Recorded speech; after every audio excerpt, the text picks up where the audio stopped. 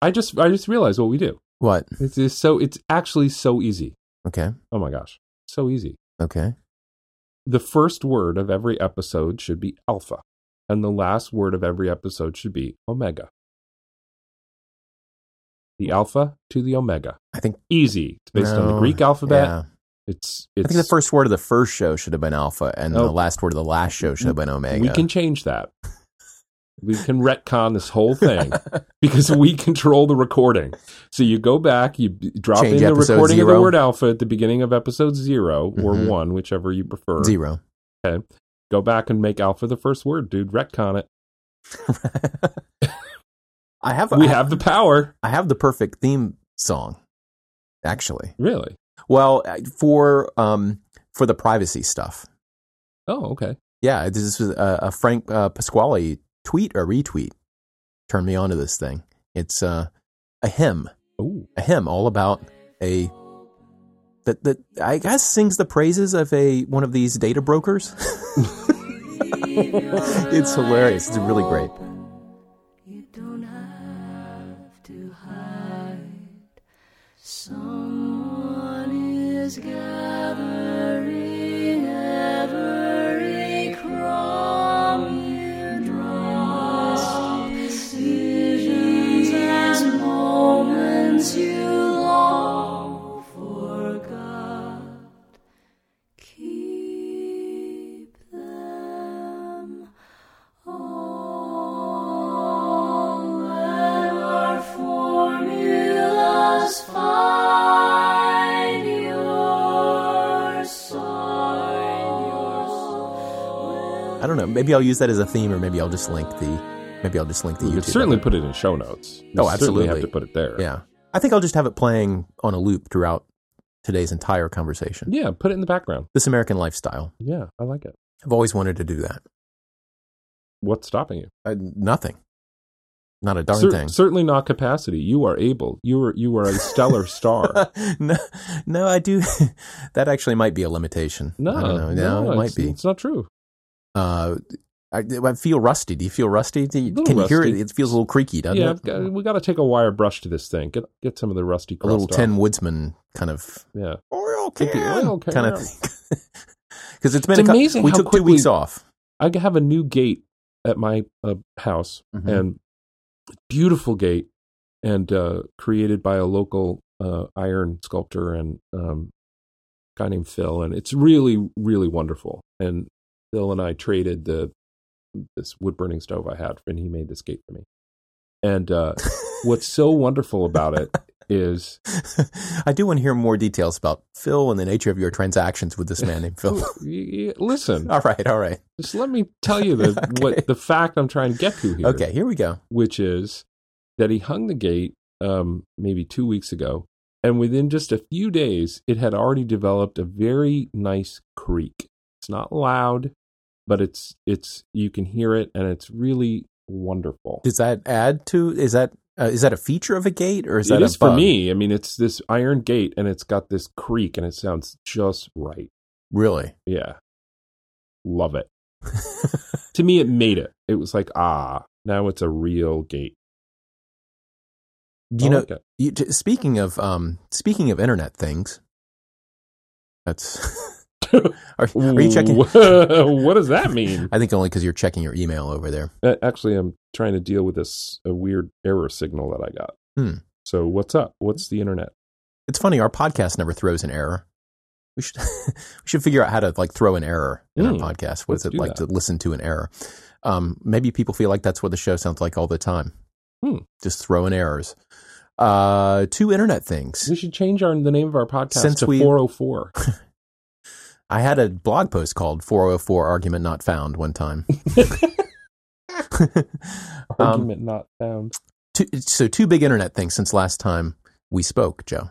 Okay. 1, the amazing live stream on twitch.tv of Bob Ross, every single show of The Joy of Painting. Yeah, pretty amazing. How amazing was that? No, I didn't see any of it on Twitch. Oh, boy. But you're relating how much you were enjoying dipping in and out of that from a few moments here and there prompted me to search for them on YouTube. and I watched the very first episode. Mm-hmm. I watched a chunk of that. Watched a chunk of a few other episodes, a few minutes here and there, and the sort of Zen master verbal comments that he offers along the way. Let it go. It was really great. Follow the lay of the land. Yeah, I know it's. Hence that Lorem Ipsum generator that I sent that. Yeah, I sent you the link to. I thought it was, I think watching on YouTube is great, but the Twitch thing. So first of all, if you don't know what Twitch is a place where people have before, and I guess they're expanding into this creative channel, but pretty much people play video games and they stream it for other people to watch. Right. Now, if you're an old person like me and you have kids, maybe you're starting, maybe you've already recognized that the kids are into this, watching other people play video games, which sounds to a lot of people like, why would you do that? Why wouldn't you just play the video? But it is entertaining, I can tell you. And in particular, what it offers for Bob Ross is a chance. It does something that the asynchronous internet kind of took away from us. People watching Hulu and Netflix at different times, like the idea that you're doing something at the same time as a bunch of other people. I see. It's fulfilling, right? It's like one of the reasons people watch the Super Bowl, even if they don't care about football, is because there's a sociality to it. Yeah, exactly. Yeah, like everybody's doing this thing at the same time, or watching the season finale of Dallas or whatever series. Right. There's an element of that which goes beyond your enjoyment of the thing itself. Yes. Right? The fact that you're all doing this together. Yep. So this shared experience of watching Bob Ross on Twitch was, I think, it's the chat room, right? It's the fact that there's a live chat going through, and there were at any given time between 40 and 60,000 people on watching the stream all at once. And I think for the last episode, it went to the hundreds of thousands. But and they were typing and chatting, and the chat was going so fast that you could only kind of get a sense, right? It was just streaming by. Right. But a lot of people would type the same thing, right? Because they developed these Bob Ross memes, and when he said them, they would type them, right? Like when he says magic white, he doesn't say white, he says white. And so people would type HWHITE in all caps, right? Or when he would clean his brush. Did you see this on the thing where he would, he would talk about using odorless paint thinner, right? And then he would kind of swish it back and forth, and then he would whack it on the frame, and he would laugh. And he would talk about how it's his favorite part, and he would say, "Just beat the devil out of it." Right. And so people would say, "Rip devil," right? Every time he did, even if he didn't say anything about it, or "Devil 0, Bob 1." And it would just stream by, like you'd just get a sense of this. Now, here's what I like about it, though. This is not a bunch of people getting on to make fun of Bob Ross. No. It is the truly opposite of that. Celebratory. Right. And it was, that people were mesmerized by this. I just thought that was like, and there were elements of, of course, with that many people on and a certain kind of demographic, there was some sexism and there's other things, there's some nastiness. There's a little bit of sewer element that goes on in any kind of chat room, right? But by and large, it was like people really loved. I mean, it was celebrating him in his own way, on his own terms, not using him as a means to fun, right? But, and to tell a cheap sociobiological just so story, why not? We love these things because the primates that loved them back in the day, as they sat around in their circle grooming each other and picking the bugs off each other, they're the ones that made it. So we love it. Doing things together. It's part of our history. Yeah. It's all just different versions of being in the circle picking bugs off each other. And it feels great, and it is great. That kind of gets at the topic for later today. Anyway, or for next time, I guess. The other internet thing that happened, which was kind of like this, did you see any of the Shia LaBeouf? Is it LaBeouf? I don't know, and no. Do you know what I'm talking about? I do know. I saw a reference to it. This is a video of him watching himself in movies. A live stream. So at the Angelica Theater in New York. It's a great movie theater. I've never been there. They scheduled All My Movies, the event, where they showed all of Shia's movies in reverse chronological order. Okay. And as you know how much I like reverse chronological order. Oh, I didn't know that. Well, that's why I prefer Twitter over Facebook, right?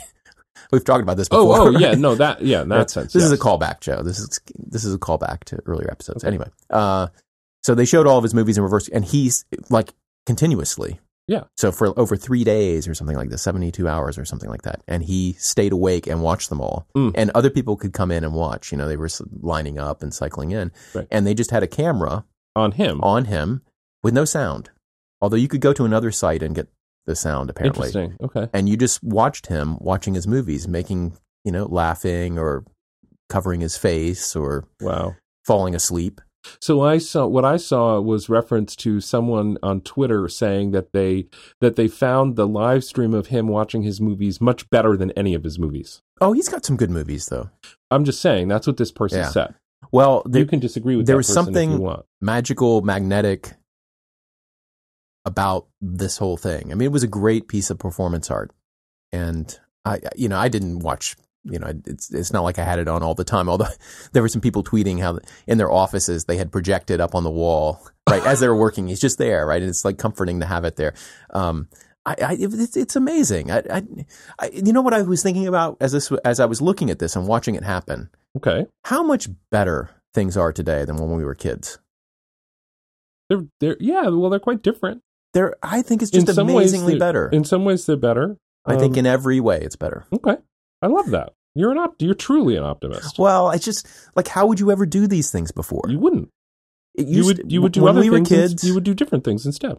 You would do different things, yeah. But I mean, when we were kids, I'm just think about all these debates that have come on, like the Republican and Democratic primary debates, for example, right? So there've been too many of these things, and they're nuts and all this other stuff. But when we were kids, there'd be a debate, right, and Tom Brokaw and a few other people would talk about it, and it would be over. John Chancellor. Right. And maybe you would talk about it in your office the next day or with someone else, right? But now it's people take to Twitter, they take to Facebook, they make parody videos. Like, there is a social accountability that happens now that didn't before, and people are able to make new things like they couldn't before. And there's so many more possibilities for everybody to engage in the broader conversation. Yes. It felt very siloed when we were kids. And I guess in retrospect it does. It didn't feel that way for me at the time because this world didn't exist and therefore one didn't know. But no, I think that's all true. I don't mean to be contrarian. It is also the case that, however, that sort of instantaneous and mass sociality that can be brought to bear, like can turn kind of ugly, like the shaming stuff that happens to people, and that stuff, some very ugly parts of human behavior can get unleashed as well. Yeah, and so, bitter with the sweet, I suppose. Yeah, I feel like we should have another conversation one day about whether it's getting better in general. I've had this conversation before, you and I have, with other people too. What's it like to be a kid in school these days?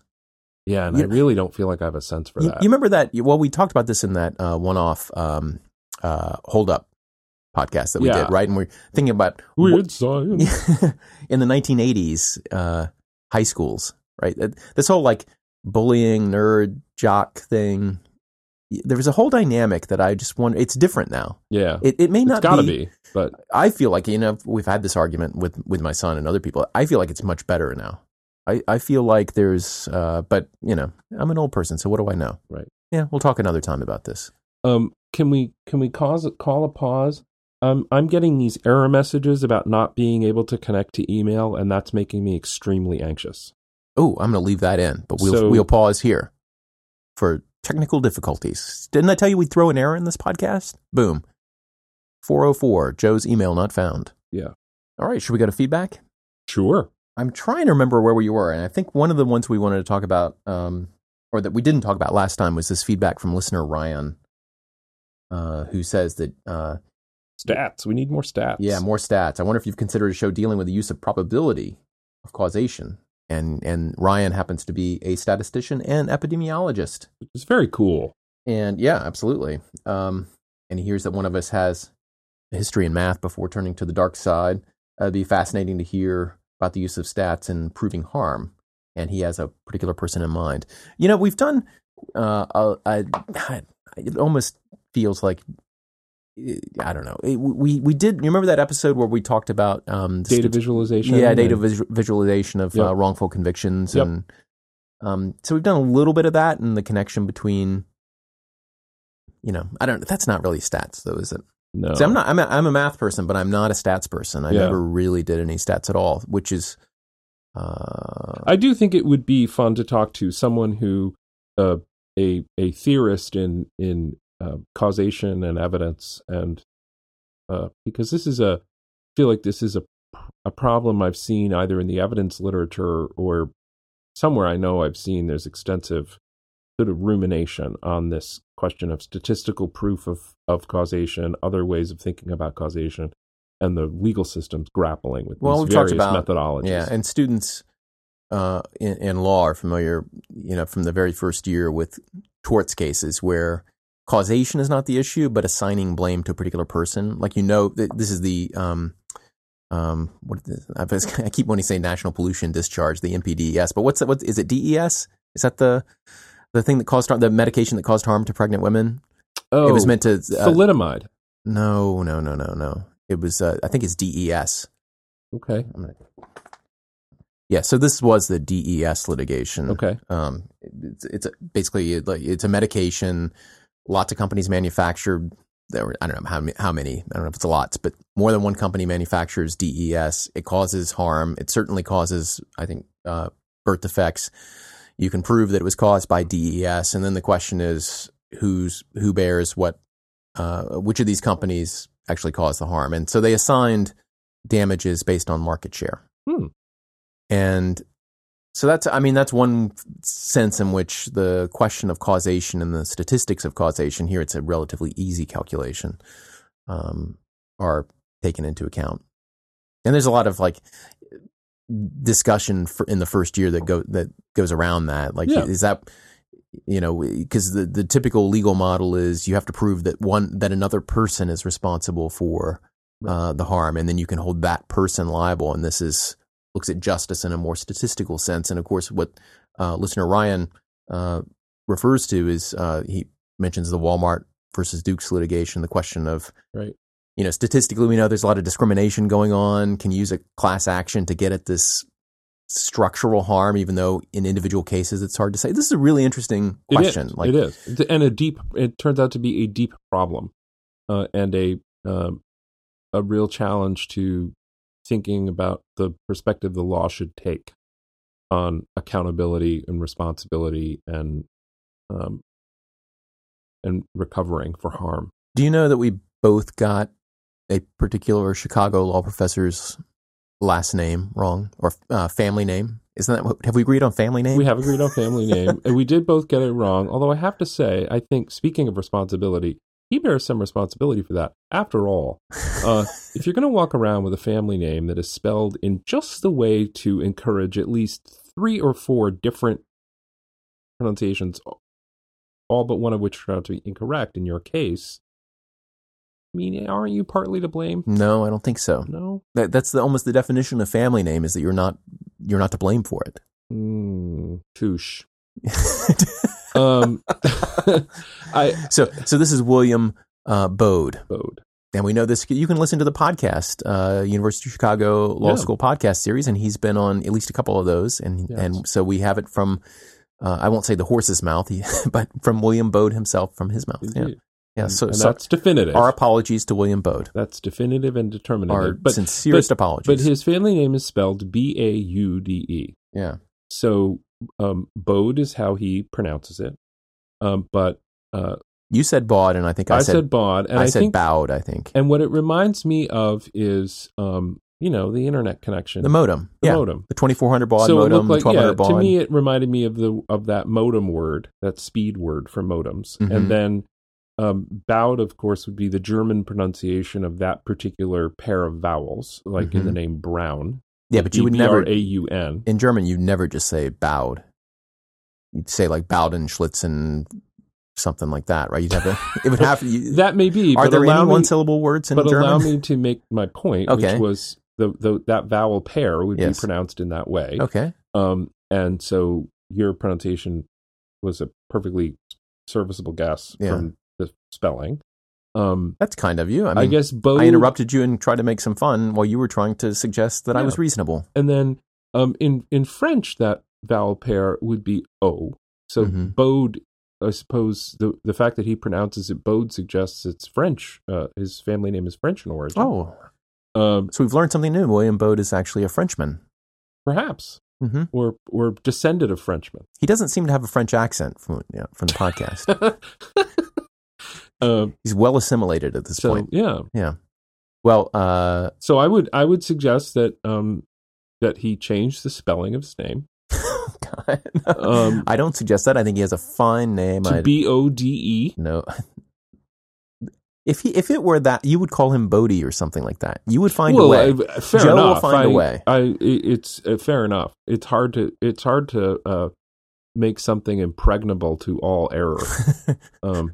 Yeah, we got to get him on the show. He's a really fun thinker too. I very much. Enjoy it. Yeah, very interesting. So, and he blogged for a long time in various places, and very provocative, creative, interesting thinker. Okay, just a couple more things. We got listener Jacqueline who emailed about bankruptcy. Was she referring to our bankruptcy or the topic of bankruptcy? Our moral and entertainment bankruptcy. I think that was the email that started with the phrase, "Hey, reprobates."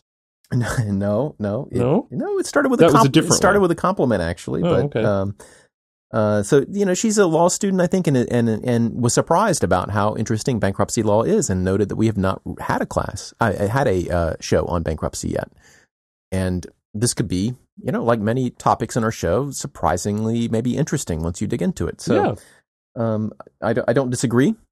Nor do I. So duly noted. She also talked about acquiring financing and the M&As, and this stuff can sound kind of boring to people who aren't into it, but now there's a move toward crowdsourcing and how does all this stuff and that is very interesting, like Kickstarter and the Jobs Act and all that stuff. We should have Usha on to talk about that. Yeah, we should. Been trying forever. Yeah. And then she also suggests a judicial guest. Judge Rakoff. Yeah. Who I've mentioned on the show before for his death penalty opinion way back in the day. It'd be great to talk to any judge. Yeah, Judge Rakoff is welcome on the show anytime. Yes. Any judge in Article 3 federal judiciary is welcome. Any judge in one of our many wonderful Are you going to say any judge? Sure. Well, maybe. There are a few, maybe. I mean, look, I'm not saying I won't ask them awkward questions. I mean, if Judge Bybee comes on here, I'm going to want to talk about torture memos. Sorry. Yeah, because right. I mean, it's part of his professional history. Mm-hmm. Seems perfectly reasonable to me to ask. He won't answer.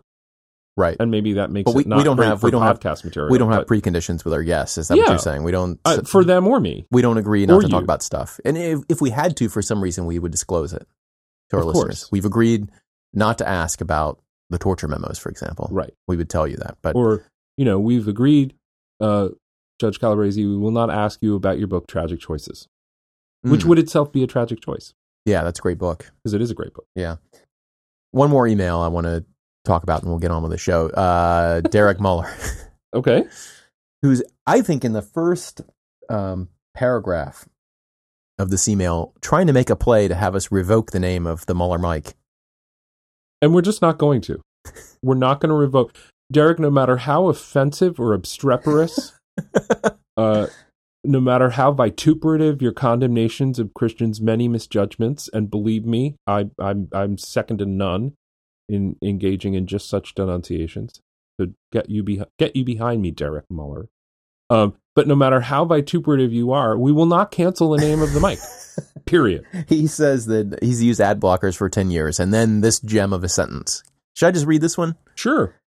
But as Christian is wrong on essentially all matters, from his obsession with Apple to his opposition to the word surname, he, I think, misses the most salient point on the use of ad blockers. Boom. And then goes on to suggest that the most salient point is one that I made.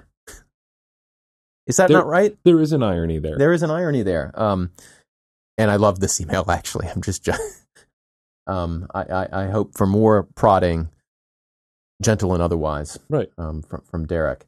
It's all about the social contract.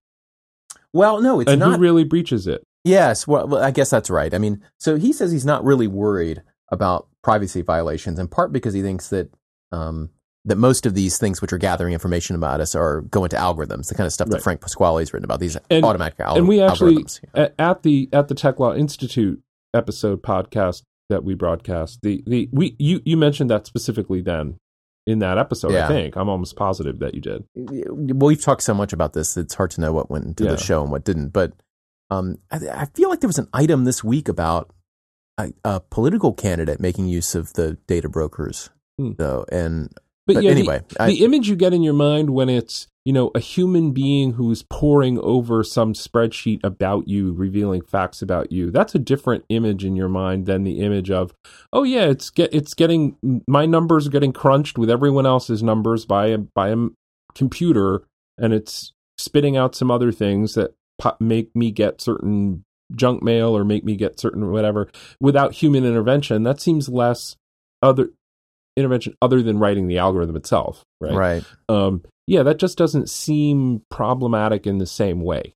If it seems problematic at all, it's if you not think in a human being way. will never get the output from that. That's what I'm saying. Yeah, right. I mean, there are two ways a human being can be involved, though, Joe. Like, one is to be the person who's poring over the raw data and assembling an idea about you. And one reason you may object to that is because you think they may make wrong inferences. You may object to how they will use the bits of data, et cetera.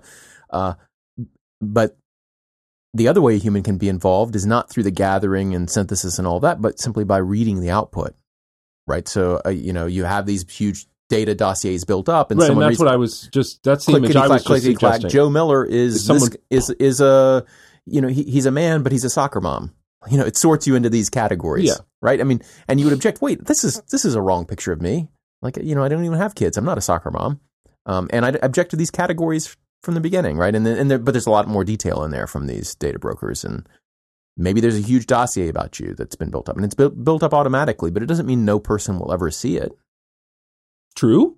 Maybe it's anonymized, but there's nothing regulatory that says that these things have to be anonymized. What those have in common, though, is a concern that might come from a human being actually poring over the data about me in some way, right? Right. Versus no human being interacts with the data about me because it's all machine driven, right? And Derek is saying one reason why a person might not be particularly concerned about tracking is to the degree you think it's all machine driven. Like, who cares? Yeah, but it conflates two things, right? I mean, what's the conflation then? The conflation is, that a human, so there's automatic gathering and sorting and use, right? All that can happen. Yes. And he's saying that he's not as worried because that is happening automatically. And it's not a human being, as he says, not a personally identifiable dossier developed by a human being who knows something about me. But there are two stages there, right? The human being who gathers learns something about you. Yes. The dossier developed automatically, right? That a human being may not be learning in the development of that because it's happening automatically, but it doesn't mean that it can't be read by a human being or it can't be used by a human being. So there are kind of two stages. That is a logical possibility. I mean, he's saying, right. But he's saying that it's not personally identifiable, but that's kind of an assumption that it's not personally identifiable. So I don't think he's conflated something. I think he's highlighting one phase of the information. Well, he's collapsing the two phases together, right? Saying I'm not worried about it because these are all done by machine. And I say collapse. I mean, he's correct that if machines are really producing things automatically, and the output of that process is not identifiable. Right. No, even if it doesn't matter, but if it's not identifiable, then his privacy is not violated. Yeah.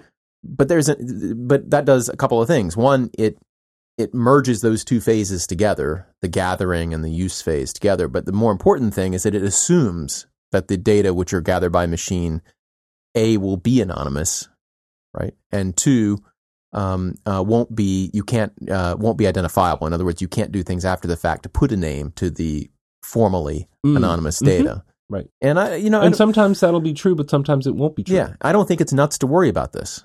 I mean, I don't think it's nuts to worry about the privacy aspect, even if, just because you're reassured that, hey, this is being gathered by an algorithm doesn't mean that it can't be used toward bad ends. Yep.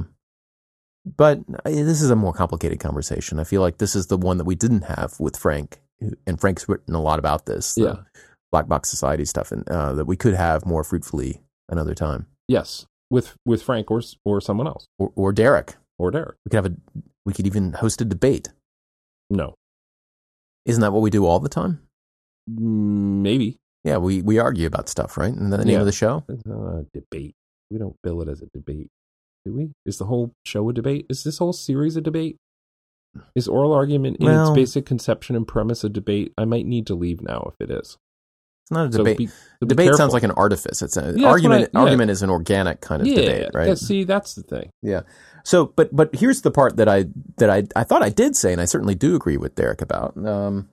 Instead, I use ad blockers for the point Christian raised first in the episode, that using Ghostery and these other blockers improves performance. Yeah.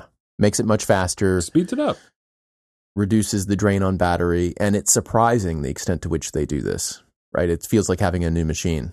Now, he says that's also, in terms of social contract, right? He's not, and this was audience members at the Czech Law Institute. Some seemed to take the view that you were sort of breaking a deal with the content provider, who is sort of implicitly saying this is going to be ad driven, right? So, and you'll hear broadcast TV people talk this way from time to time, like, you need to watch the ads because that's what makes this thing go, and they're right about that. I mean, they're right that it does make it go. Whether you have a moral obligation to watch them is a completely separate issue. And he tries to flip that on its head by saying, look, if you all make it so crummy, then you're the ones who breached it, not me, right? Yeah. There has to be reasonableness on both sides. Do you think there's a social contract at all? I think when people say there's a social contract that someone else has breached, which is not an explicit contract, I think what people are really saying is, this isn't how it should work. Well, I think there could be. I don't think it's. I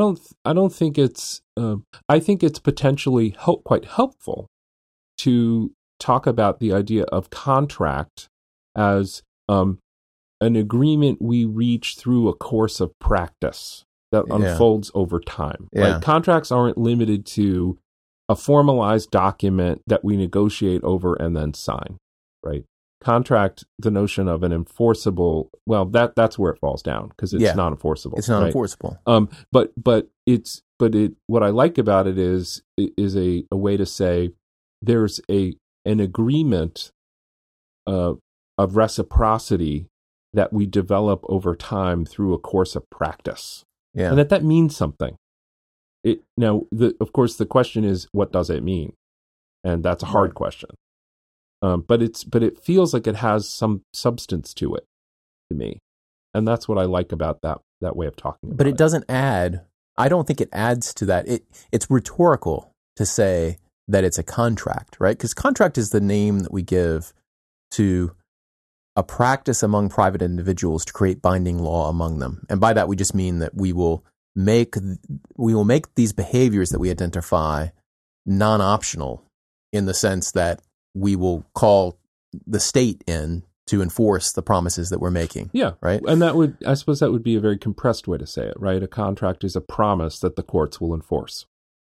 Yes. I mean, we can expand on that. I mean, there are probably people screaming at their phones right now. I don't know. I think that was pretty good. Well, but I think that we can just stipulate that for now, right? That it is a kind of private law. Where law has reference to the state here. And we're going to talk about this a little bit later. Yeah. To say that something is a social contract in the sense that, like, we have obligations to do something which are not explicit and maybe not even enforceable is to me like a rhetorical make-weight. No, well, it could be. It could be that. It could also be a way to try to invoke, it's not really law so much as it is a tradition in political theory and political science. It's sort of Rousseau social contract. And the notion of developing an ordered society of reciprocity and obligation. I don't think that's just rhetoric. There is social contract theory that provides the normative foundation for applying binding restrictions on people despite their lack of affirmative agreement to the thing, right? And this is an explanation for why the Constitution should, for instance, be binding, and why we should have constitutions, and why those should be binding on people who are born into a society without any agreement to be bound by it. Mm-hmm. That is the essence of society, and that you gain from society, and there's an implicit contract among all of its citizens, basically to be ordered rather than disordered. I think so there is that sense of it, but it doesn't mean that social contract can't also be used as a make weight to apply in other instances where you want people to do things that you expect. Right. Right. I like you have a great trope that you use a lot. Oh boy. Which is X doesn't mean that it can't be Y. Yeah. That's a sentence you say a lot. And it's fun because it's a way to highlight a transmission belt that the person might want to create might not have been created. Yeah. Right. I like that. Well, thank you. But it goes along again with what we'll probably get to next time. But this idea that so much of what we conceive of as our law, as this apparently seamless web, in fact, is unstated. I call them voids, right? There's just this, where assumptions about how things work fill up these voids. And so it's often useful to remind ourselves that just because this one thing happens, which through assumption you've associated with this other thing, doesn't mean that those two things have to go together. In other words, we could re-examine that assumption which appears to tie these things together. Yeah. And so, because it could turn out that the presence of one is as consistent with the presence of another as it is with the absence of the other. Right. So if you believe that social contract theory is important to explaining the normativity of the Constitution, in other words, why the Constitution should be binding on people, even those who haven't explicitly agreed to it, even if you believe that, it doesn't necessarily mean that any time that you find what seems to be a natural reciprocal relationship in, say, the market, that people are doing activity A and other people are doing activity B, and those two activities are related and in fact rely on one another, mm-hmm. that there is the same kind of social contract occurring. In other words, there's not... Right. It doesn't mean there's the same kind of contract. What it could be a way to say instead would be that there is an equilibrium that's been achieved with a kind of reciprocal behavior. Right. And that someone who wants to change one side of it should appreciate that they may be inducing others to simply walk away, right? And therefore something might be lost. That's exactly right. That could instead continue to be gained. But you see, that's very different than saying that there is a moral obligation to continue the current state of affairs. It is. And that's why... in fact, it acknowledges there is no obligation to continue the current state of affairs. And I don't think there's ever been an obligation to, even with commercial TV, to watch the commercials. Right. Right?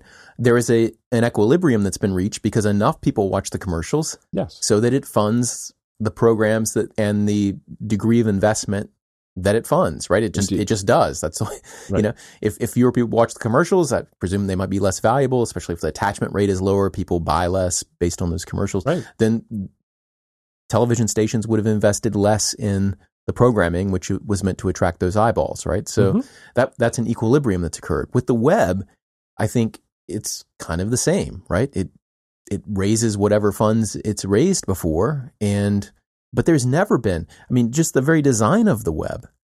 The design of the web has always been such that you were never obligated to download each of the elements referenced in a web page. Right? Right. They're there for you they're there to be served to you if you call them correctly. If you call them. But if you decide not to call them because you design a browser that does things differently. Well, it's one of the very first browsers is Lynx. Right? Lynx is a text-based browser. The web was designed to allow that to work. Yeah. Right. So you serve, the very idea of the markup language, the hypertext markup language, HTML, is that it describes all the elements of a page, and then a browser interprets that and calls the resources that it wants. Right. But there's not, even technically from the very inception, there was not a sense of an obligation on either on the side of the server to serve a particular thing, or on the side of the consumer to get things, right? I don't have to put up a web page. If I do put up a web page, it doesn't have to have images. It doesn't have to have, Right. It certainly doesn't have to have JavaScript. Right. If I want other people's browsers to be able to parse it, I'm going to need to provide it in a particular way. Right. But beyond that, yeah. And there's complying with standards is important if you want people to browse it, but people use the blink tag before. It was not. People used Microsoft extensions, and a lot of people thought this was bad for the web, right? But that were not part of the HTML spec, right? And indeed, browser vendors over the years have tried at various times to do things that weren't part of the spec, and you can speculate as to the reasons why they wanted to do this. But things have just happened without a sense of obligation on either side. With a sense of consequences. So if I'm a browser vendor and I don't support these important standards, maybe I can get away with that now because of my market share with other things, but maybe I won't be able to get away with that in the long run. So there are, but certainly from the consumer side, the very technology of the web never even contemplated an obligation to download and to make use of every element. Right. So I don't see that there's an analogy even in traditional media to an obligation to be the product that the person shipping me the free thing is selling, right? So the idea that I'm able to run a newsroom because I can sell my users' eyeballs to advertisers, right? That maybe everybody knows that's what's up, right? And it could be broadcast media, print media. But the traditional media of 30 years ago, that's absolutely what's happening. And everyone knows it's what's happening, pretty much. For anyone who bothers to think about it for many years, the classified ads sold newspapers, right? The classified ads are not necessarily sold newspapers, but they made money, right? They massively helped to finance. But there was never an obligation to look at those. Of course. Right? Not even an implicit one. It worked. Right, and you can take that and you can say, again, I think to sort of to avoid loading the normative dice, you can look at it and say there's an if-then statement, right? What we know in this equilibrium is that if you provide this publishing platform for these ads, then people who want to look at them can look at them to a great enough degree that advertisers will continue to buy them. And that's what allows the paper to exist in its current form. Another if-then statement would be, if you take away that financial resource, you may not be able to provide the paper anymore. Right? Okay. There's an equilibrium. It could be changed. There can be markets in which sellers find natural ways to impose conditions on buyers. Right? What do you mean by these natural are not ways? Meaning that you can kind of gate access to the product using a natural thing. Like, maybe you have if I were running a theme park and the only way to it were to cross a dangerous river and I had the only ferry to that theme park, it'd be very easy to keep people out of my theme park, right? I don't need to use trespass law. I don't need to use a detailed contract. It's like you either pay the fee to come over to, I can control access there. Yeah. Similarly, if every browser out there interprets JavaScript and there's no good way to block it, or there's no good way to block ads because just the technology makes it so that if the technology made it so that your access to the web were basically all or nothing, then this whole system would work. You only get access to my articles if you also download my ads. Yeah. This is all a very Larry Lessig law is code kind of construct, right? That design elements of various kinds drive experience of various kinds. Let's move to law. And there are all kinds of choices people can make about that. Let's move to law is code in a different sense. Okay. We have a new poster. A new print in headquarters, Oral Argument headquarters, that you managed to procure. I did. Do you want to tell me something about this poster or this print? It's a print, isn't it, or is it a poster? What is it? It is framed. I'm trying to get up to speed on your little categories there. I don't know. It is a printed poster. Oh boy. It is produced by the folks at the Judge John Hodgman podcast. Oh, yes. And it is in print form content that he delivered recently in an episode called Settled Law, the list of his settled legal principles. So don't bring him up again. And when I heard this, Yeah. because someone wrote in about, I guess their spouse was citing to them as precedent some conclusion reached in a prior Judge John Hodgman podcast episode. Mm-hmm. And this person wrote in to complain that they thought that was inappropriate to use the holding of a prior episode as a precedent. And Judge John Hodgman said, no, it's perfectly fine there, as long as it's one of the following settled principles, right? So there is settled law within the podcast of Judge John Hodgman. And the judge has the power to say what is precedential Yes. and what is not precedential. He has the power in as much as we give him the power. We're going to get to that. And so he recited then and there his settled law. And I heard this in the episode where it was happening. And I thought, this is amazing. This is incredible. And I love the podcast of Judge John Hodgman. It's funny. And I love his settled law. Yeah. So I thought it would behoove us to get a copy of this, and they made it available as a print, as a poster print. Mm-hmm. And so I procured one. I procured two, in fact. Because you've got one for yourself and one here for the headquarters. Oral Argument headquarters. Which we will display kind of Alabama Chief Justice 10 Commandments style. Indeed. In the headquarters here. Is that right? No, but maybe not quite in that style, because do we display these because we think that these are enduring truths which are binding on us, or because we just love John Hodgman so much? I think more the latter, and and if we had the massive stone stele of the Codex Hammurabi here, it would not be because we are Hammurabists. It would be speak for yourself. It would be it would be instead to demonstrate our affection. And I know that has to be the answer, the latter, because some of the so-called settled law on here is in fact wrong. Oops.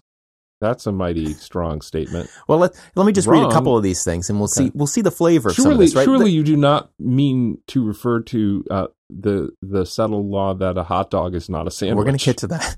Well, the first item of settled law is a machine gun is not a robot, which of course harkens to Robot or Not, the brilliant new podcast from Jason Snell and John Siracusa. Yeah. Which truly is fantastic. It's so much fun to listen to, but also entirely wrong, like some of these things. Second, well, it is no less fun for being wrong. Robot or Not occasionally reaches such levels of such absurdism that it is truly a marvel to behold and to listen to. Like a machine gun is not a robot and a hot dog is not a sandwich, which is another piece of settled law here. Mm-hmm. It is wrong, not in the sense that is a wrong judgment, but that is a wrong question to ask. All right, well, so we'll get to this, because this is the question we're going to ask today. What is law? Let me just read another bit of settled law, though, first from the Hodgman poster. The Hodgman poster. Okay. People like what they like. Now, this is a principle the judge uses. Yes. Dworkin-like, to resolve many a dispute. To great effect, by the way. Right. I think people might not realize this, and I want to get it out there because it's important to me. I believe Judge John Hodgman to be extremely wise, extremely compassionate, a wonderful thing in human history. I think it's really awesome. Did you listen to the episode, though, where he admitted to throwing shoes at Elliott Kalan? No, I'm not a completist about this or about most things. So, yeah. Well, I mean, into every hero a little rain must fall. I don't know what that means. I don't either. Am I getting wet? Was I the hero there? And here's another bit of settled law. Okay, and I'm putting a few of these out there so we can explore the kind. So, the driver picks the music. Now, the driver picks the music. A hot dog is not a sandwich. People like what they like. These are very different kinds of observations and conclusions, aren't they? Are. And what do you make of the different categorization? Well, I see that people like what they like is a principle which can form a reason for a decision. The driver picks the music purports to decide an entire class of cases definitively. It does. But a hot dog is not a sandwich. Largely through arbitrary convention, because you could just as easily say the passenger picks the music. And you would have as good a rule for resolving the case. Although if there's more than one passenger, I suppose you could get into some pickles. But in a one driver, one passenger instance, it doesn't really matter which one of those you pick. You could flip a coin to who picks them. Right. What matters is that you picked it. What matters is that you pick it. However, to the extent that the driver picks the music is the better rule, it must be for another reason. There must be another principle which would help you, which would allow you to see that driver picks the music is a better rule than passenger picks the music. If it's better. If it's better, right. There must be. And if it isn't better, there's also a reason that makes the passenger rule the better rule. Right? That's true. And maybe there's a principle which says that all people are equal no matter what activity they're engaging in, and so it's arbitrary. Yeah. It's important that it's picked. Truly is, in which case the goodness of it truly comes merely from its having been determined. That's right. Like driving on the right side of the road versus the left side of the road. It solves a coordination problem, and that's that. Right. A hot dog is not a sandwich. It doesn't resolve any particular case, nor is it an illuminating principle. Doesn't it resolve the case of whether a hot dog is a sandwich? No, because that's not a dispute. Right? It could resolve the dispute between people who are feel bad because they are arguing about whether a hot dog is a sandwich. Right? And then a great deal could turn on whether a hot dog is a sandwich. Oh, yes, it could. It could turn on that. In other words, a dispute could turn on the conclusion about whether a hot dog is a sandwich. Yeah. The driver picks the music. Isn't that in that case? Isn't that what is in dispute then? I don't think directly. Right. I remember in the news a few years ago there was a case about a lease dispute for a lease in a mall, a shopping mall, mm-hmm. and it was about the kind of things that could go on at that location in the mall, mm-hmm. and it was about whether they could make sandwiches. Right. And they were making a particular food product, and I don't even remember what it was. But yes. Were they making sandwiches Let's suppose or not? They're hot dogs. So the dispute about whether a hot dog is a sandwich could be about the validity of someone's ability to have a business at that location in a mall. In other words, a great deal could turn on whether a hot dog is a sandwich. In other words, the conclusion that a hot dog is not a sandwich is instrumental in resolving the dispute about whether they could make hot dogs under the lease. Yes. The dispute is, can they make hot dogs under the lease, right? The observation that a hot dog is not a sandwich resolves that dispute. It's not an observation, it's a conclusion. The driver picks the music, though, is a principle which will decide the case, right? Do you not see the difference between these two things? Not yet. Driver picks the music and a hot dog is not a sandwich? Not yet. I mean, yeah, driver picks the music is aimed at the resolution of a case, right? What is that? The driver picks the music is a response to a conflict about who picks the music. Right, and we pick who. It is normative, and we determine who we decide who picks the music so that we won't have further disputes about the music. Right, we know who picks it. Driver picks the music is another way of saying the driver. It should be the case that the driver picks the music. Right, it's that should word. Yeah, we have a rule of decision. We have a rule of decision. Right, about the music. Whereas a hot dog is not a sandwich is a free floating principle that might be plugged in and may indeed be critical to the resolution of a case. But it's not a rule of decision. No. I agree. It doesn't have any particular dispute in mind, right? And in fact, if we can imagine lots of disputes involving music picking that don't involve, where there are no drivers and we don't know how to answer the case. We don't know how to answer the dispute, right? Like, so a driverless car. Right. They're all passengers. Is it the person in the driver's seat? Was that what was important? That led us to the direct conclusion that the driver should pick the music? Is it what is it? Does the driver pick the music? Does that rule extend to the potential driver?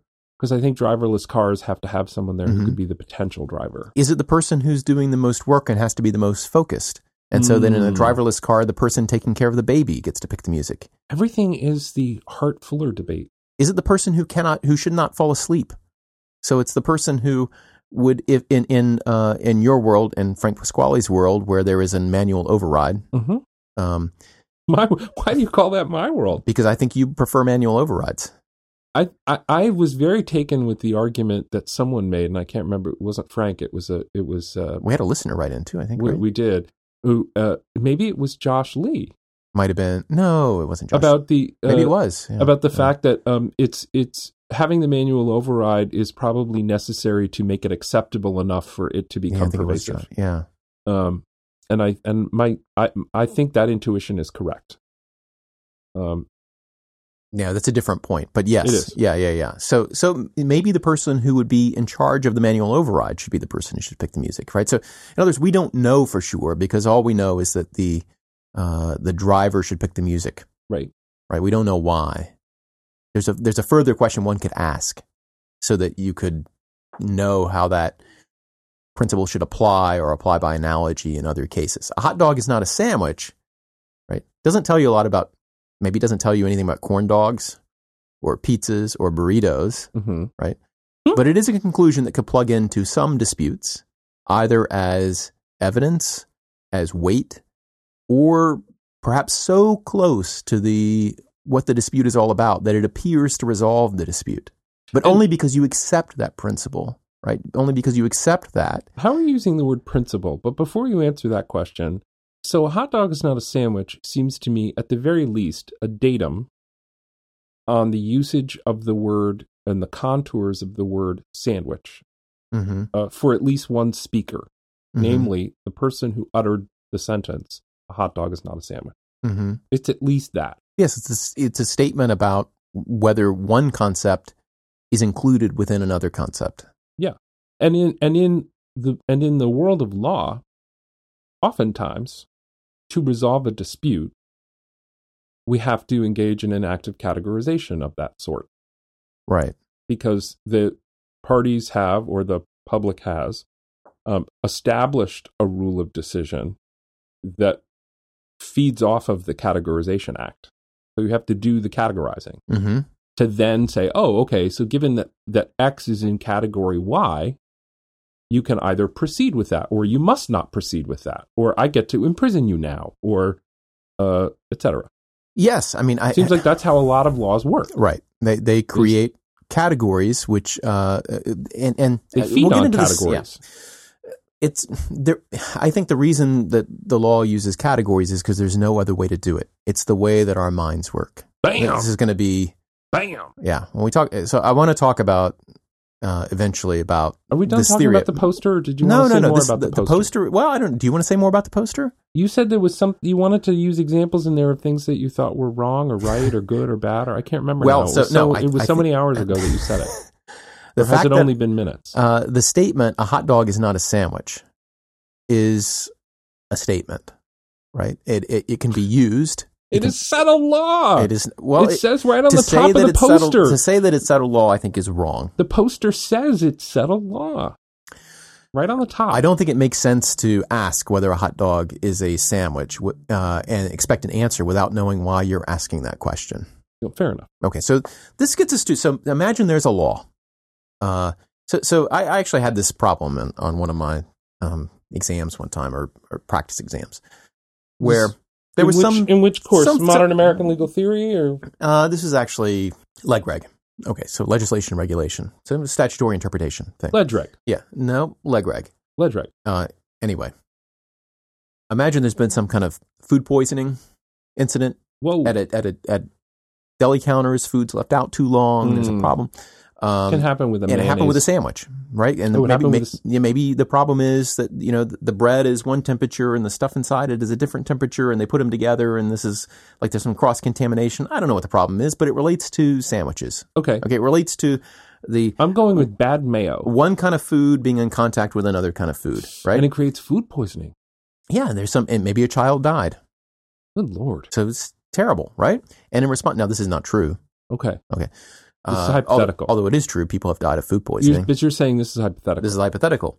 And there's an immediate response, a legislative response, which requires notice of all ingredients contained in sandwiches. Okay. So if you serve sandwiches at a These are pre-made sandwiches that you'd buy out of a deli counter. So maybe the regulation says that a pre-made sandwich must disclose its ingredients. Okay. Sandwich doesn't disclose, but the seller must disclose the ingredients contained in a pre-made sandwich. Okay. If I go to a sandwich store and I order my meat and cheese and whatever else, I wouldn't order meat, but you know what I'm talking about. I do.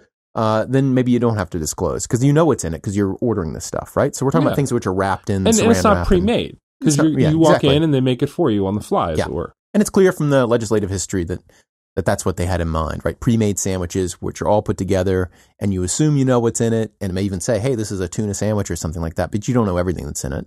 And so maybe this is from I think I've set this up wrong. Maybe it's from an allergic reaction, and so unless you know everything that's in it, you might get something that you're allergic to. Yeah, this doesn't really sound like food poisoning as much as it does like not knowing that it has nuts. I could change the facts. Maybe you have a nut allergy or something. Should start this whole thing over again. But yeah, you got an allergy, or you have it could be food poisoning if there's some kind. Anyway, it doesn't matter. There's some regulation like this, right?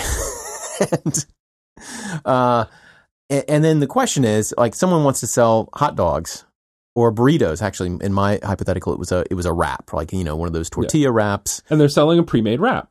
And people who love burritos, like I do, would hate the idea that, first of all, that you would even call something in saran wrap, which is encased in a tortilla, which has various things in it, a burrito. Okay. But let's assume we get past that purist point. Let's. Is the burrito or the wrap a sandwich?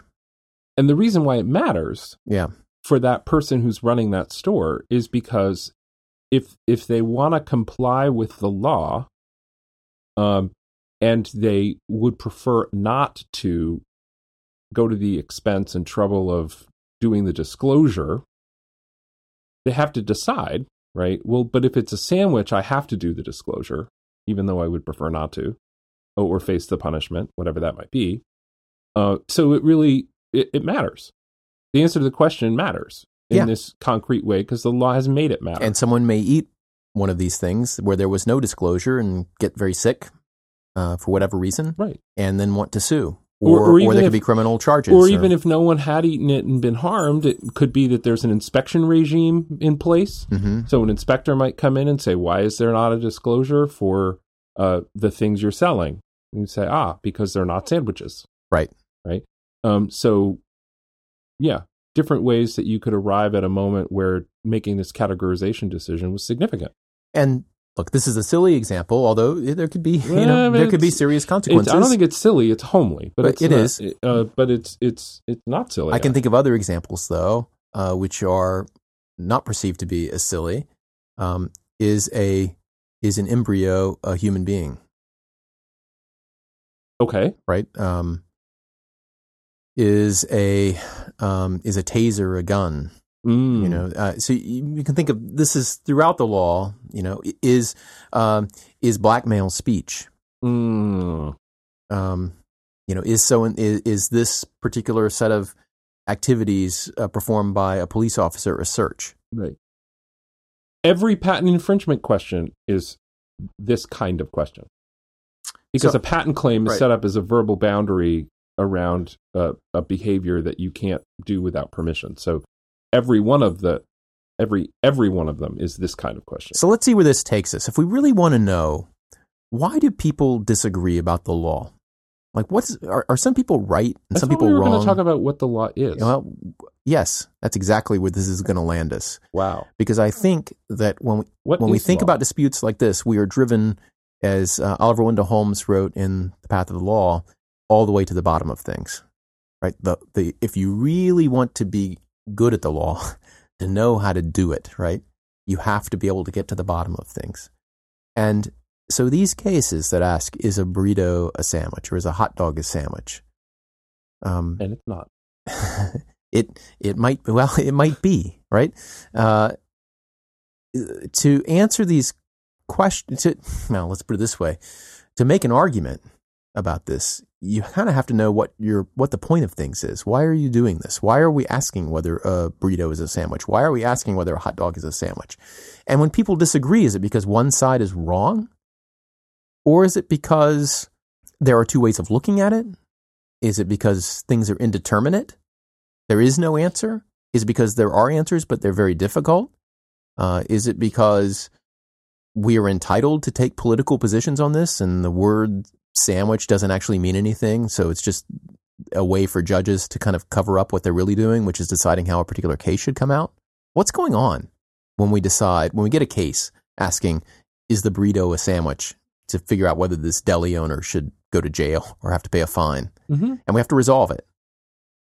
And one side gets up and says, hey, I've looked in Webster's dictionary and I've looked up the definition of sandwich, and it says stuff about bread, and it's, this is the debate between Posner and Scalia and Garner on the other hand.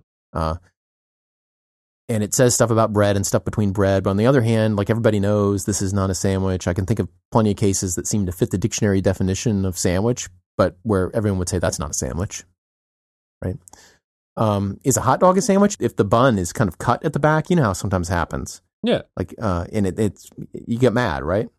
You mean when you break the bun all the way through? When you break the bun all the way through. Yeah. Yeah, and then they kind of are slopping around on each other. Yeah, when you cleft your bun in twain. It's not good. Right. But stuff falls out. Is it not a hot dog when that happens?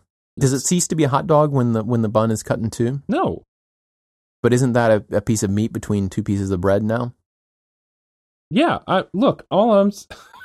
You're trying to get me. What are you trying to get me to say? I don't know what I'm trying to get you to say. Okay. Because I don't know what you want to say. Okay. I'm just asking the questions. Like, how would you go about answering these questions? How would you? So suppose this case came to you.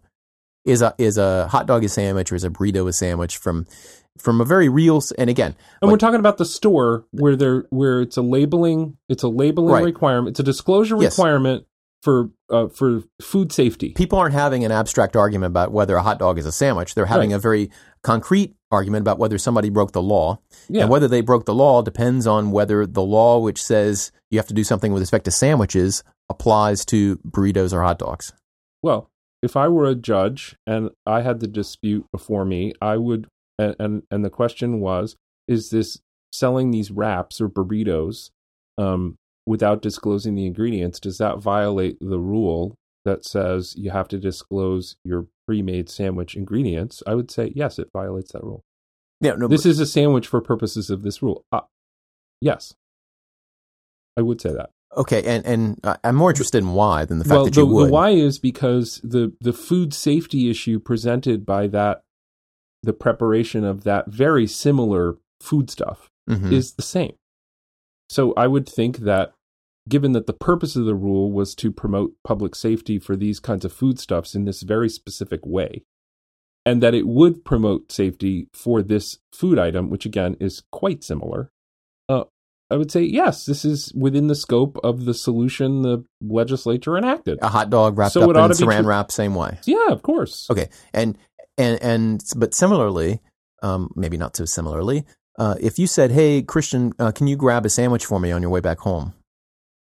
Right? Maybe we're going to record and it's lunchtime, and you say, can you just pick up sandwiches on your way back to headquarters? I would not expect them to be burritos. And I showed up with a hot dog. Okay. Or I wouldn't expect it to be a hot dog either. Would you say that I complied or did not comply with your request? I would say, well, I Joe Miller would say that I'm surprised, but delighted. Because I like a good hot dog. Yeah. All right. So, but imagine something. But I would say I wouldn't have thought when I said bring sandwiches, the image in my mind would not be hot dogs or hamburgers or burritos. Would you say that I followed your instructions? I mean, if you said, I really want a sandwich, you really wanted a sandwich. So please bring a sandwich. So I request that you please bring me a sandwich. Yes. Now, as an aside, if you requested a sandwich and you were very explicit about that, showing up with a hot dog is exactly the kind of thing that I would do to needle you. Yeah, but that only proves the truth that we would both know that it wasn't a sandwich. Because it wouldn't needle me if it were a sandwich, right? Yeah, that's right. So we both would have realized that it was not a sandwich. So I didn't follow your rule. If your rule between the two of us were I should come back with sandwiches and I came back with hot dogs, you would say you didn't. You would point to that poster. I would say, and you would say a hot dog is not a sandwich. Right. Yeah. So what you're really saying is that whether a hot dog is a sandwich. How did I do? You didn't grade my judging there. Well, my whole point is that you can't really judge. Oh, I want you to say that I did a good job. Well, I think Did I not do a good what job? you've illustrated is that the question in the abstract, is a hot dog a sandwich, is ill-posed. Because in order to know the answer, you have to know why you're asking. I'm nothing if not ill-posed. So let's suppose we have two judges.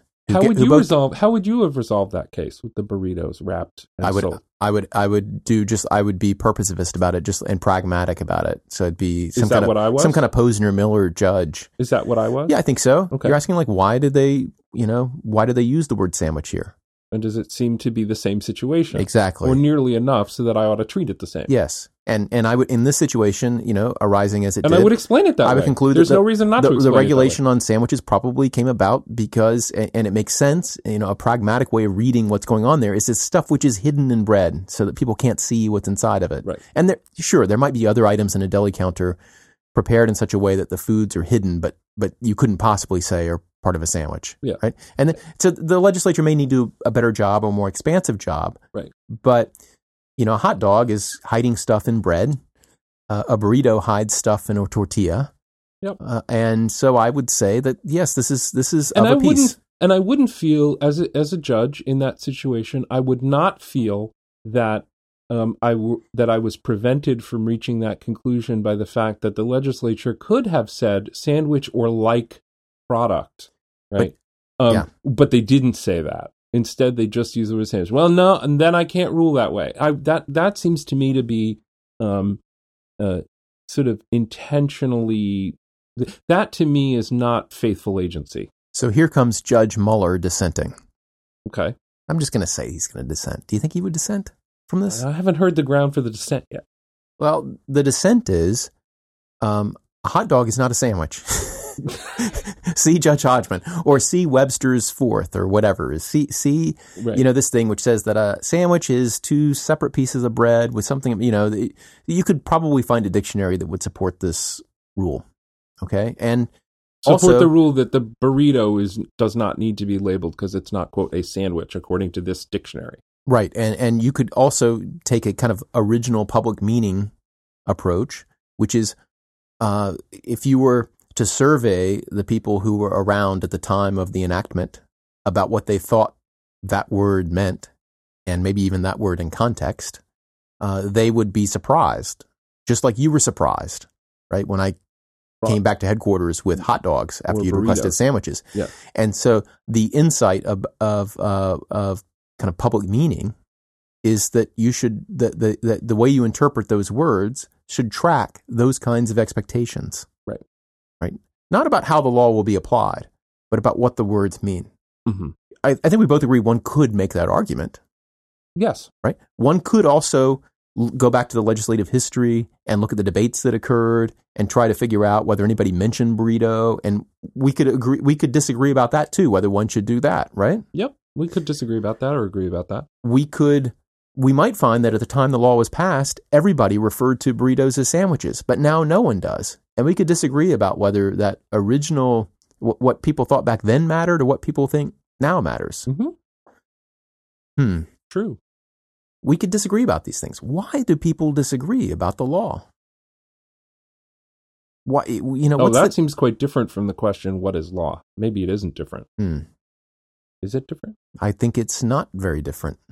So what you've just claimed is answering the question, why do people disagree about the law, will go quite a distance toward answering the other question, what is law? Knowing what it is and knowing why people disagree about it are part and parcel of the same enterprise. Yeah, this is not new to me. I mean, this is the essence of it. I understand that. Right. I'm not asserting it is new to you. I'm just trying to get a track on what you're saying. Right. That when people are taking account of why people disagree and how they disagree is basically to talk about what we're doing when we do law at all. So you've just indicated you think law is an activity. Right? Yeah. Because you said when we're doing law. Mm-hmm.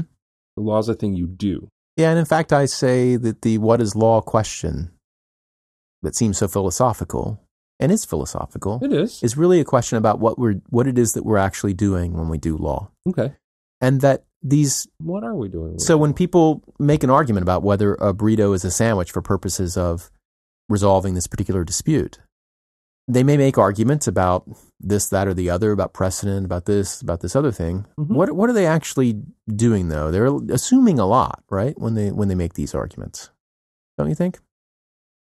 I mean, they assuming a lot. Yeah, it takes a lot for granted. It takes a lot for granted to have this conversation, because you could always ask why, right? You could why. And when I was a little kid, they would say, "What's Joe's favorite letter of the alphabet?" And I would go, "Why?" Because I was constantly asking why things were the way they were. Let's talk about another case. Okay, that was kind of a cute little vignette, though. I just painted for you.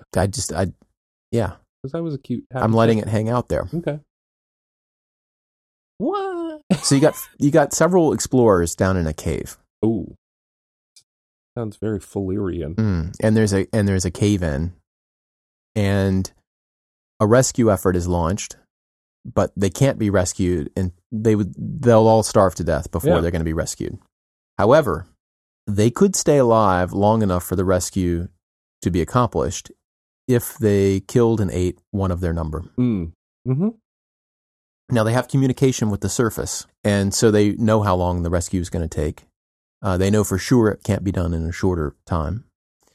They also go over this possibility and ask whether this is something they should do. Should they kill and eat one of their numbers? And they get no response. Nobody's willing to say whether this would be acceptable. No one from above is willing to say, yes, go. Or presumably no one from above is willing to say, absolutely not. Right. Don't you dare. And one of their... Am I right on that? Yes. Okay. Right. No one's willing to say prohibit yay or nay. Say yay or nay. And these cave explorers... And presumably there's already a prohibition on murder. Yes. Now we possess